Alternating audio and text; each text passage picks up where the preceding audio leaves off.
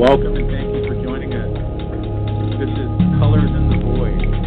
Today is episode 8, Exploring Addiction, and we thank you for coming out and joining us today on this Happy Father's Day, June 19th. My name is Matt. I'm joined with Billy from Hawaii. How you doing today, Billy? Hey, Matt. Happy Father's Day to you. I'm doing well. How are you doing? I'm doing great. How's the weather in Hawaii today?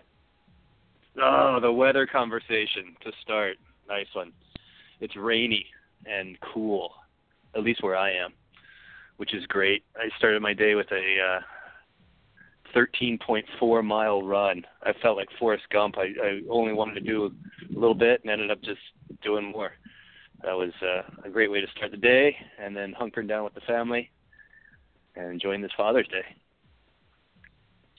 That's great. Yeah, my daughter does synchronized swimming, so it was a beautiful day, and we they were performing at a local swimming pool, and they'll move on, between rest periods, they got to do their performance and had a big crowd there because it's a beautiful day.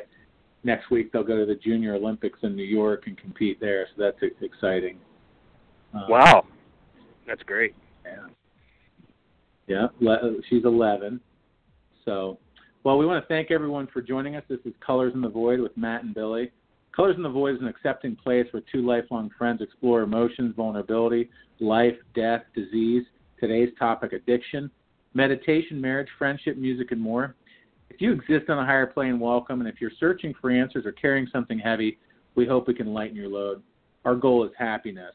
And that kind of really, I think is important to this conversation is that, I think when you're unhappy, and I was doing some research on today's episode, and, really kind of an underlying theme is that typically addiction and substance abuse kind of manifest themselves out of stress.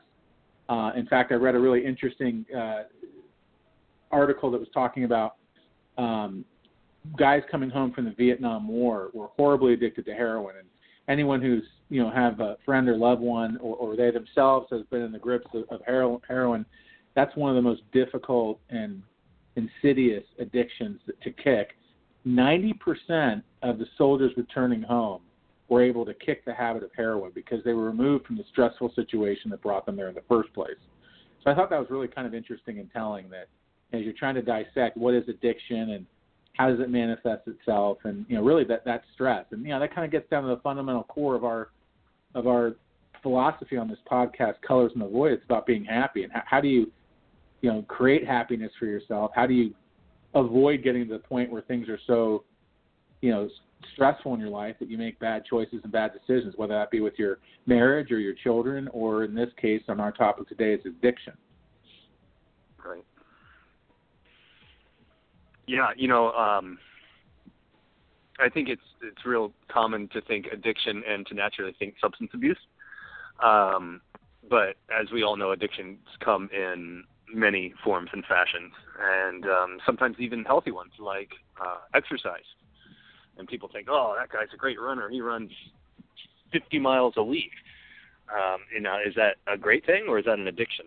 Is that based in well-being, or is that based in trying to cover up that hole of addiction? Let's remember that as we continue the conversation going through today, that substance abuse is the most obvious, for sure. And, when I think about addiction, and you said, Matt, kind of it originating from stress, I think that it really is a disease. And if you look at that word, not, dis-ease, that when there is an addiction in place, there's something or many things in the life that are uneasy, that are not in the flow. And that's, certainly a part of humanity, is that we all have big things and little things that create this dis/ease. But I think a lot of that feeling is what drives the addiction behavior, really. So if you think about it that way, the use, let's say if we're talking about substance use, that's actually the fix to the problem. People think that that's the problem, but it's not. That's fixing the pain of that problem, of that disease, if that makes sense. Right. Yeah. Typically, you're running away from something. You're typically a addiction, as a way to mask the pain of your stress or your situation, whether that be a marriage right. or a job. I'm reading, in Psychology Today, it says addiction is a condition that results when a person ingests a substance like alcohol, cocaine, nicotine, or engages in activity like gambling, sex, shopping. You mentioned exercise. You and I have had conversations about workaholism. That can be pleasurable, but its continued use of which becomes compulsive and interferes with ordinary life responsibilities such as works, relationships, and health. Users may not be aware that this behavior is out of control and causing problems for themselves and others. So it starts out where you're just trying to, get away from it and, Calgon, take me away. But, eventually, that misuse or abuse of these activities or these substances, takes a grip on you and it becomes something completely different. It's that addiction rises beyond just, I'm trying to mask the pain of a given situation to, I've done that so many times. Now it's my problem, where the actual substance right. or behavior becomes the bigger problem than the one you were trying to hide from in the first place. Right. And that's kind of typically how things go in life, I think, Matt, is, if you engage in any type of behavior that's maladaptive, eventually that karma will come back to you. Sometimes it takes time for that to happen. So really being able to deal with the stress or the dis-ease that's happening in your life head on with healthy strategies prevents that type of thing, for sure. In the DSM, the Diagnostic Statistical Manual of Disorders that we use in our psychological field, they characterize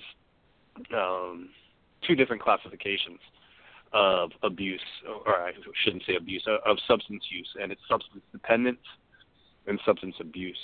And one of the hallmarks of both of those is the presence of withdrawal symptoms. I think that ties in a more so to the substance use side of things, and let's say maybe like the workaholic side of things or the exercise side of things, but maybe not. But I just wanted to throw that out there for information also. Yeah, that's good stuff. And we'll add some stuff to the show notes, some resources. I was going to put up some treatment center. There's a website that I'll direct you to that if you are struggling with drugs and alcohol. They say that the first step of recovery is admission. Another article I was reading was saying that 23 million Americans, have an addictive and abusive relationship with drugs, alcohol, and adverse activities, but only 10% of them seek help. And that kind of amazed me. And really, I was reading another article that was talking, I forget, it was some part of your brain about 1.5 inches from your temples. It begins with an A, like the adulla or something. But this particular thing kind of regulates your emotions and things like I'm hungry, I'm thirsty, I'm angry, I'm upset.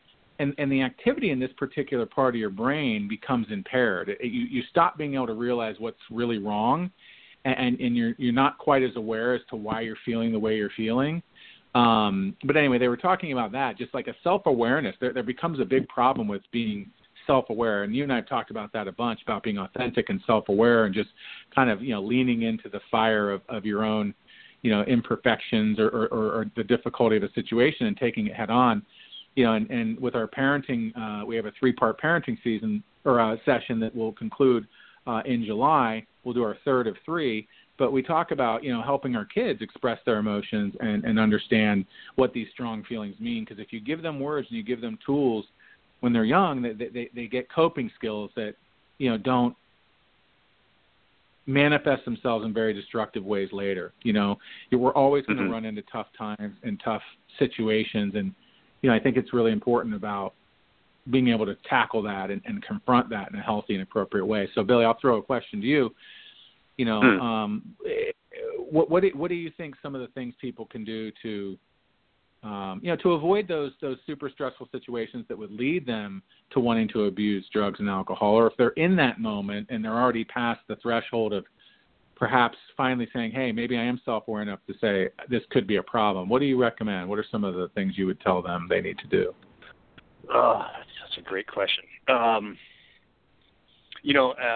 It really comes down, and we've talked about the notion of vulnerability a lot in our podcast, Matt, but it comes down just to that. And like you said just a few minutes ago, the first step is that vulnerability. It's being able to say, this is really hard for me. Like, it's really hard for me to float my family at the lifestyle that I'm living and working so many hours that I'm working. That's hard to say. And I think even more so, I'm being gender stereotypical here, but even more so for males sometimes than females, right? But most people want to give off the impression of, I got it. Like, I'm good, I'm strong, and I got hard things in my life, but I got it, I can handle.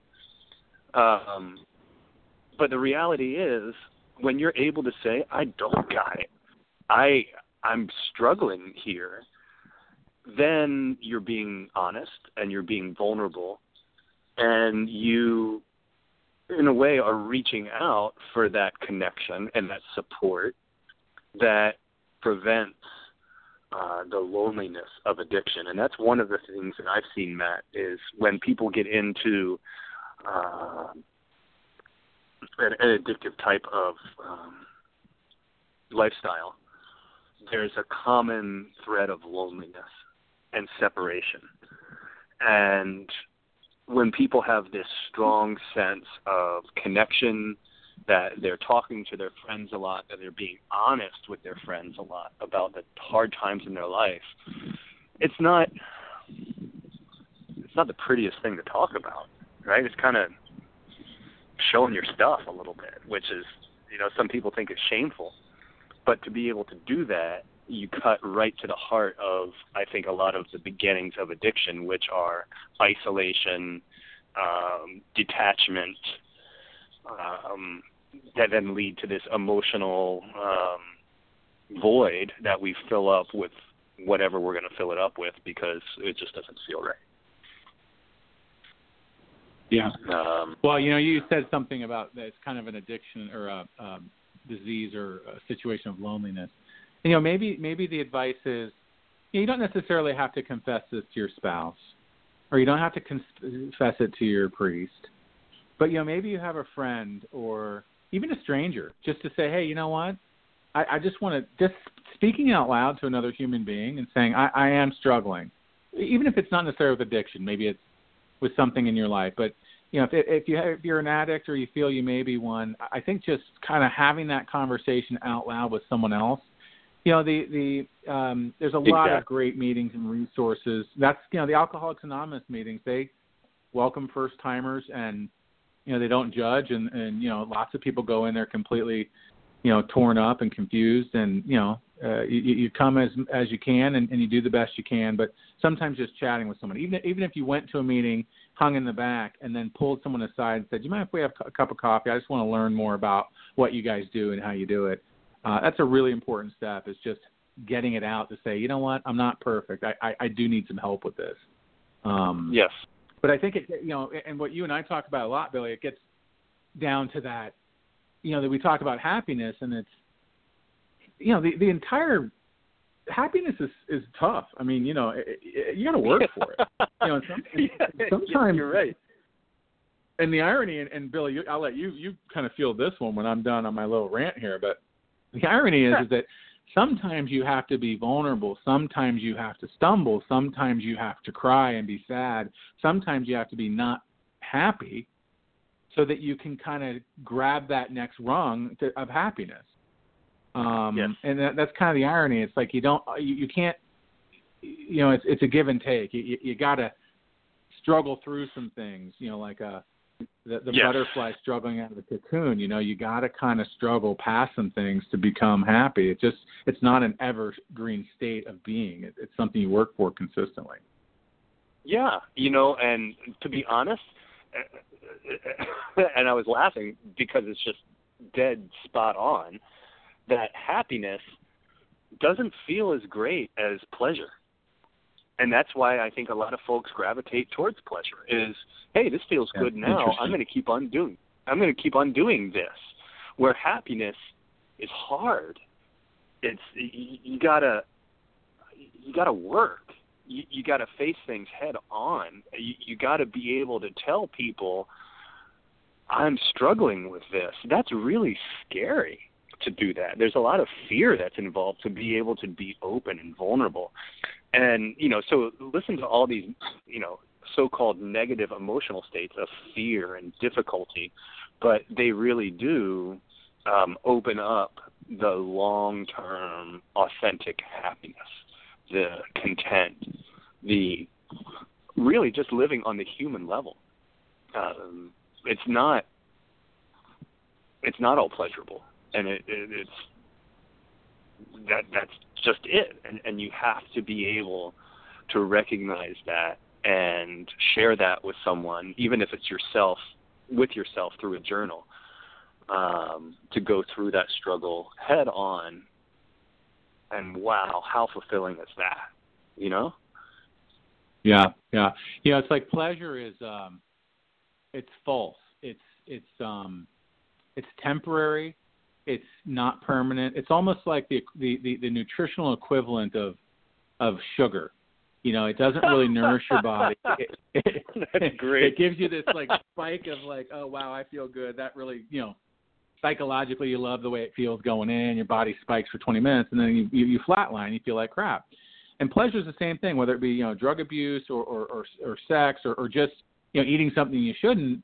It's a very finite, small sliver of time in the scheme of things. And what happens is you're left with the other 55 minutes of hell or of suffering. And so chronic happiness, the word chronic has a connotation of being negative, but this habitual happiness is much more rewarding, much more fulfilling. Just like when you give your body the right foods, it doesn't necessarily feel as great going in, but for some reason, your overall well-being and body works much more efficiently and effectively. So let me kick you a question, Billy.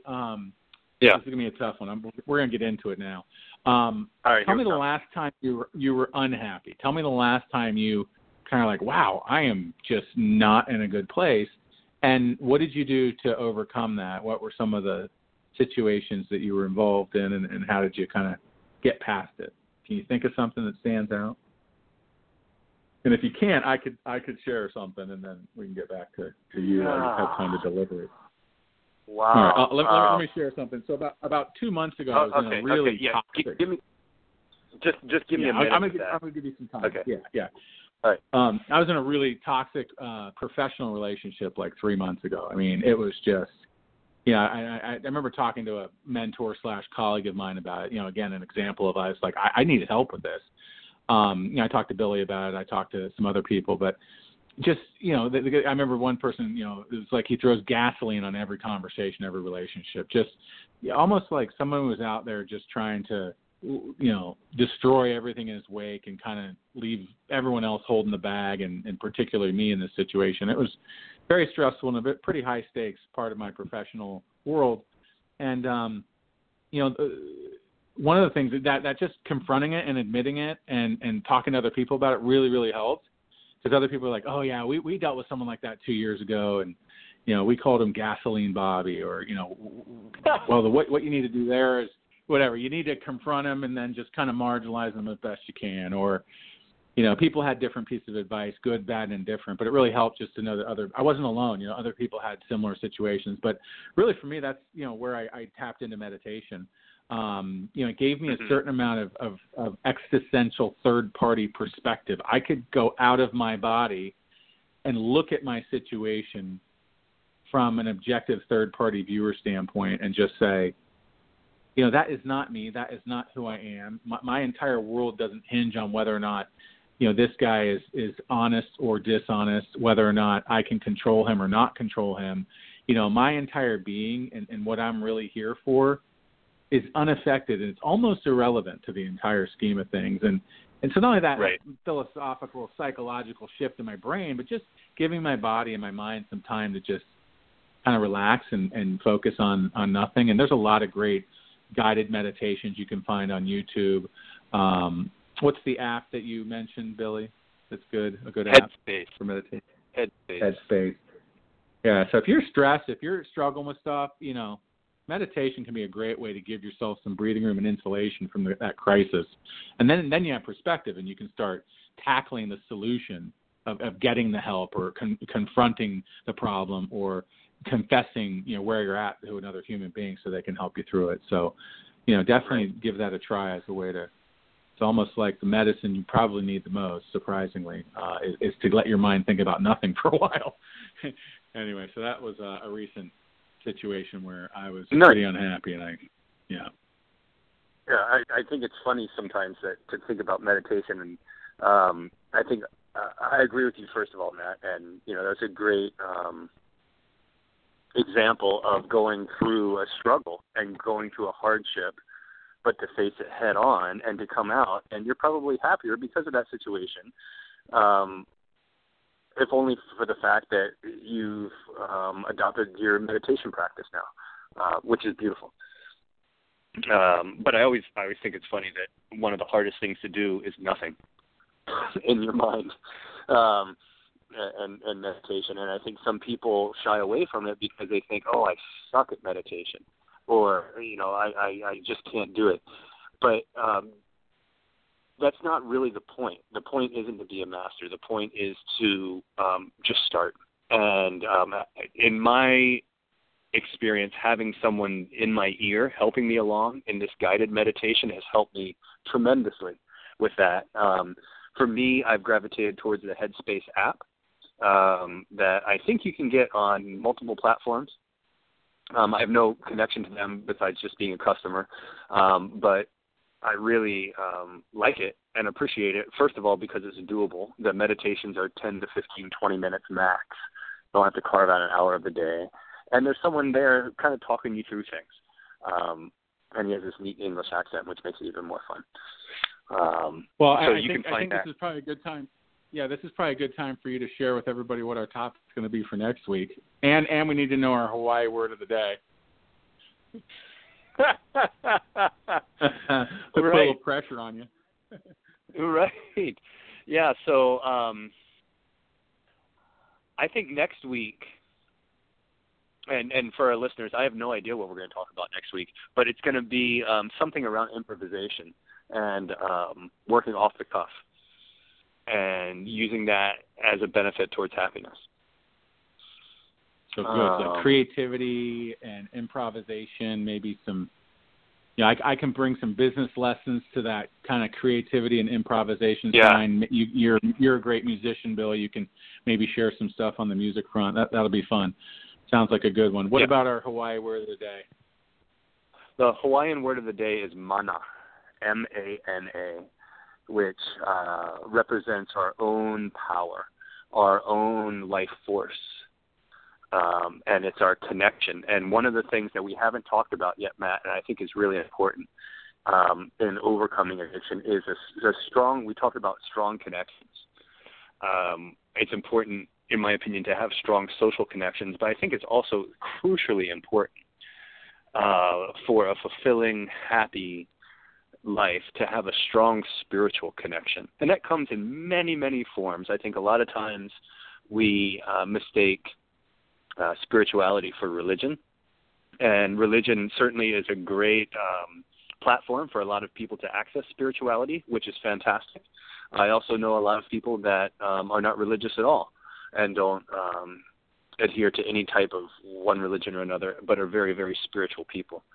And, it's interesting actually in AA and NA, it's a 12-step, both of those are 12-step programs. And only in, I think the first step, does it talk about addiction. And the whole programs, all of those programs are about spirituality. And having a connection that is between you and you, to be firmly rooted in that, to be guided through spirituality, is a great life vest to keep us floating in life. And whatever that is for folks, I would want to encourage everyone to cultivate that. It will save you. That's awesome. That's awesome advice. That's great advice. Thanks for that, Billy. Yeah, it's interesting. Step one of Alcoholics Anonymous and Narcotics Anonymous is we've admitted that we're powerless over alcohol and that our lives have become unmanageable. But I did not know that the other 11 steps are about, living an authentic life, finding that higher power, kind of connecting to your spiritual core. I was reading something, there's a phrase they have called easy does it. I never knew what that meant, and apparently it's about kind of the phenomena of like when you've been going to meetings for a while and you're kind of on the, the upside of your recovery, the older, more seasoned people in the program kind of have this ease about them, this kind of peace, and I think that's really what a lot of people want in their life. That's a key fundamental of happiness. Tell you what, we've got a caller, Rutherford from Austin. We only have 4 minutes left. So this is Colors in the Void. I'll go ahead and outro us with the last comments, and I want to just say hi to our caller real quick before we end this show.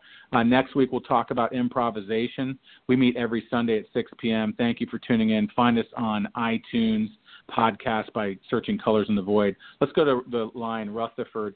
Rutherford, thanks for joining us. Can you hear me? I can, gentlemen. Happy Father's Day from Texas. How are you both? Hey. We're doing great. So what inspired you to call in today?